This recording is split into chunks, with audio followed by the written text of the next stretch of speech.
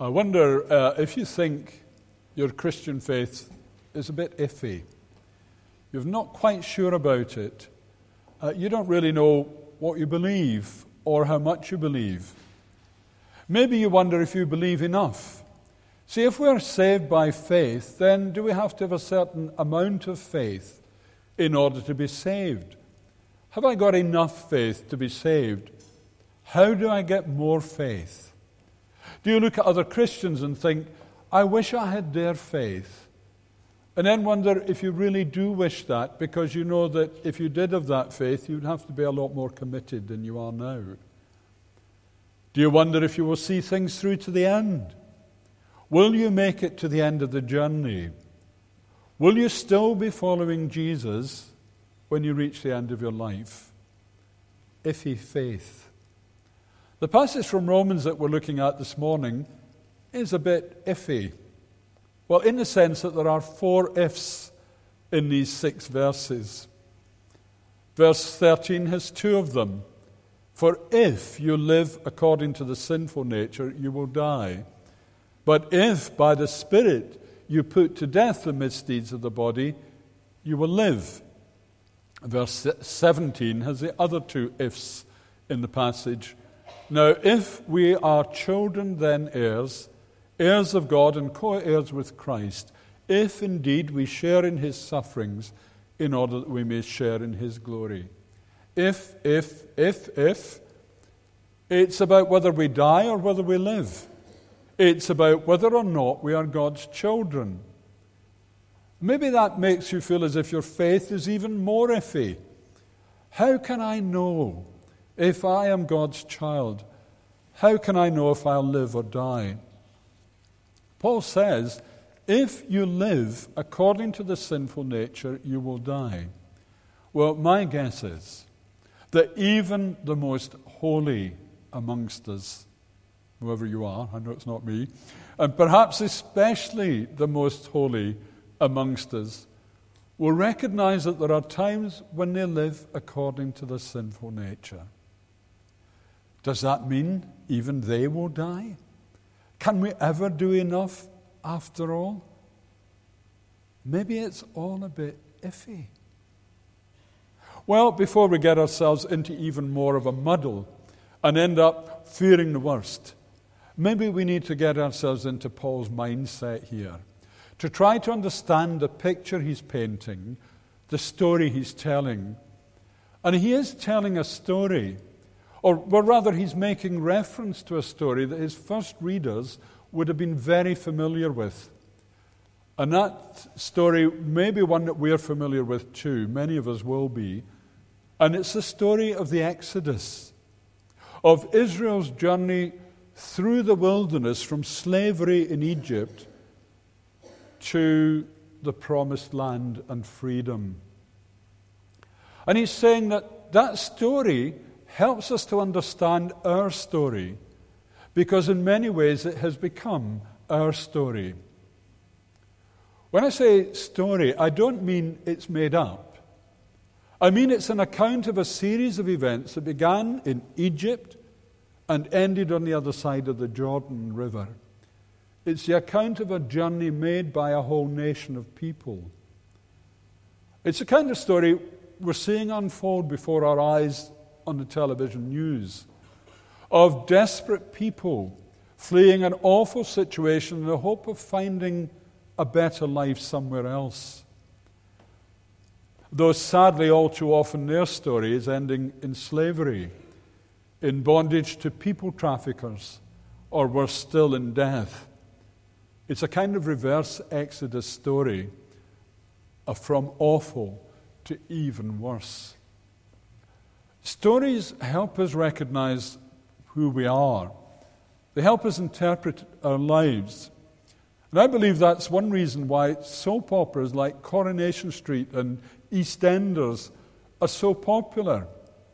For many people, they're the only stories they relate to outside of their daily lives.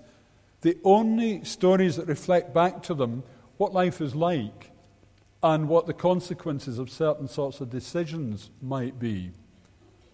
In other words, they're the only stories they access that helped them to interpret their lives and where they're going. We all have a life story. And our life story is part of a much bigger story. We're characters in a bigger story. And it matters a great deal which story we find ourselves in. So, back to this passage in Romans. Paul is using the story of the Exodus to help his Christian readers, and that includes us, understand our own story, their lives, where they were leading, our lives and where they're leading. The story of which we have become part. Let's then begin to take a closer look at these verses and what they're telling us about this story. In verse 14, Paul says, "For those who are led by the Spirit of God are children of God." Now you may remember, if you're familiar enough with the Exodus story, that the Israelites were led by God through the wilderness by a pillar of cloud by day and a pillar of cloud by night. And it was God's way of assuring them of his presence with them and of leading them forward on that journey they were on. And God has come even closer to us. He is leading us in an even more intimate way. Our sense of his holy presence with us is closer than a breath. Far closer than they knew back then. He makes his dwelling within each one of us through his Holy Spirit. And he makes his presence known in our midst through his Holy Spirit. So staying with that picture, here we are on a journey, just as the Israelites journeyed through the wilderness. They journeyed from slavery in Egypt to freedom in the Promised Land. And we are journeying from slavery to sin. Sin used to be our master. Whether we realized it or not, our sinful nature controlled us. We were set in rebellion against God, and we were enthralled to unhelpful and destructive desires. We allowed them to lead us, to control the direction of our lives. They were what lay at the heart of our motivation. We were slaves to sin. We couldn't beat it. Even if we tried, they always got the better of us. But we've been set free from that by the blood of Christ, just as the Israelites were set free from slavery in Egypt. But does that mean that they never thought of going back to Egypt? That they never hankered after the life they had then, especially when the going was tough for them in the wilderness? Especially when the journey seemed relentless and the way was so hard. Well, yes, they did. And there may be times when we find the going tough. So tough that we wonder how long we can go on. When we think, well, maybe life would be easier without faith. Maybe life would be easier if I gave up the fight. Maybe it would be easier. Jesus never promised us it would be easy. He said it would be tough. Yeah, it might be easier, but it would not be greater. I would say that without that, life would be directionless. But Paul doesn't actually give me that option. He says there is a direction to it. It leads to death. It's going somewhere. But that's not our situation. And that's not our destination. Paul says in verse 15, "The Spirit you received does not make you slaves so that you live in fear again." We are no longer slaves. We've been set free. We don't have to live in fear of a master sin that's ultimately going to destroy us. No, Paul says, we're not slaves. Far from it. He goes on. Rather, the Spirit you received brought about your adoption to sonship. Now, isn't it interesting that our TNIV Bibles with a gender-inclusive language do not at this point, as you might expect, say, brought about your adoption to sonship and daughtership. Now, the reason they don't is not because that phrase is clumsy and too much of a mouthful. It is, as a footnote in our Bible helpfully points out, for this reason. The Greek word for sonship is a term referring to the full legal standing of an adopted male heir in Roman culture. And remember, Paul is writing to Rome, Christians in Rome. And in that culture, a wealthy person could adopt someone and make them the heir of their fortune. And it's that nuance here that the translators don't want to lose. And for good reason, as the rest of the passage makes clear. We are no longer slaves, but children. Adopted children of the living God, the God who created the universe. As many of you are aware, we have two adopted sons, Andrew and Paul. They're not natural siblings, but they love each other as brothers, and we couldn't love them more. Andrew came home to us first, and then Paul a couple of years later. There comes a time in the adoption process when you have to go before a judge in the family court. And it's that judge who has to make the decision as to whether or not to make the permanent adoption order. So we went off to court with Andrew first. It was a big day for us, a very special day. And obviously our prayer was that it would go well and the adoption would be settled there and then. There came a point in the proceedings when the judge said, "Now, before I sign the adoption order, there's something that you need to understand. Once I sign this, the adoption is irrevocable. That means it cannot be changed or reversed. Nothing can change it. Once it's signed, the adoption is permanent." He then turned to Andrew and said, "Do you understand that?" "Yes," replied Andrew. "And do you want it to happen?" "Yes," said Andrew. And he asked us the same questions, and we said a very definite yes to both. The adoption order was signed. Now, when it came to the point a year later or so, when we were in the same court with our second son, Paul, the judge went through the same procedure. "Once I sign this order, the adoption is irrevocable." And then he turned to Paul and he asked, "Do you know what irrevocable means?" At which point Andrew raised his eyes to the ceiling, gave a sigh, and said to the judge, "You mean that you don't even know what irrevocable means?" It means it cannot be changed or reversed. Once this is done, it's permanent. He quoted the judge almost verbatim what he had said a year before. Clearly that word irrevocable meant a great deal to him. Maybe it should to us too. As an addendum to that story, it meant a great deal to Jane and I that both at his wedding last year and at his son's baptism a couple of weeks ago, he chose "Father God, I Wonder" as one of the hymns. And now I am your child, I'm adopted in your family.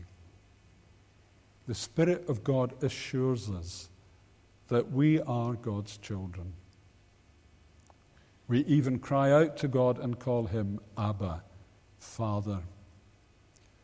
But note in that family story, Andrew had to say yes to the judge.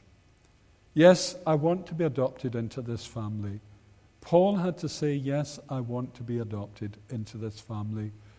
And maybe there's someone here today who doesn't have that deep, heartfelt assurance that they are God's child because they have never actually said yes to God. "Yes, I want to be forgiven. Yes, I want to be freed from slavery to sin. Yes, I want to follow Jesus from now on and profess him as Lord. Yes, I want to make that journey with you. Yes, I want to become part of this amazing eternal story, which is your story and the story of your people." Maybe you just need to say yes to God. Yes, I want to be your child. That's faith. That's enough faith. It's not complicated. It's simple. Well, at least that bit is. But that's not the end of the story. Neither is it the destination of the journey. It's the beginning of the story. And God has not promised us that the journey will be easy. Paul goes on to say in verse 17, "Now if we are children, then we are heirs, heirs of God and co-heirs with Christ, if..." That's the second of the two ifs in that verse. "If indeed we share in his sufferings, in order that we may also share in his glory."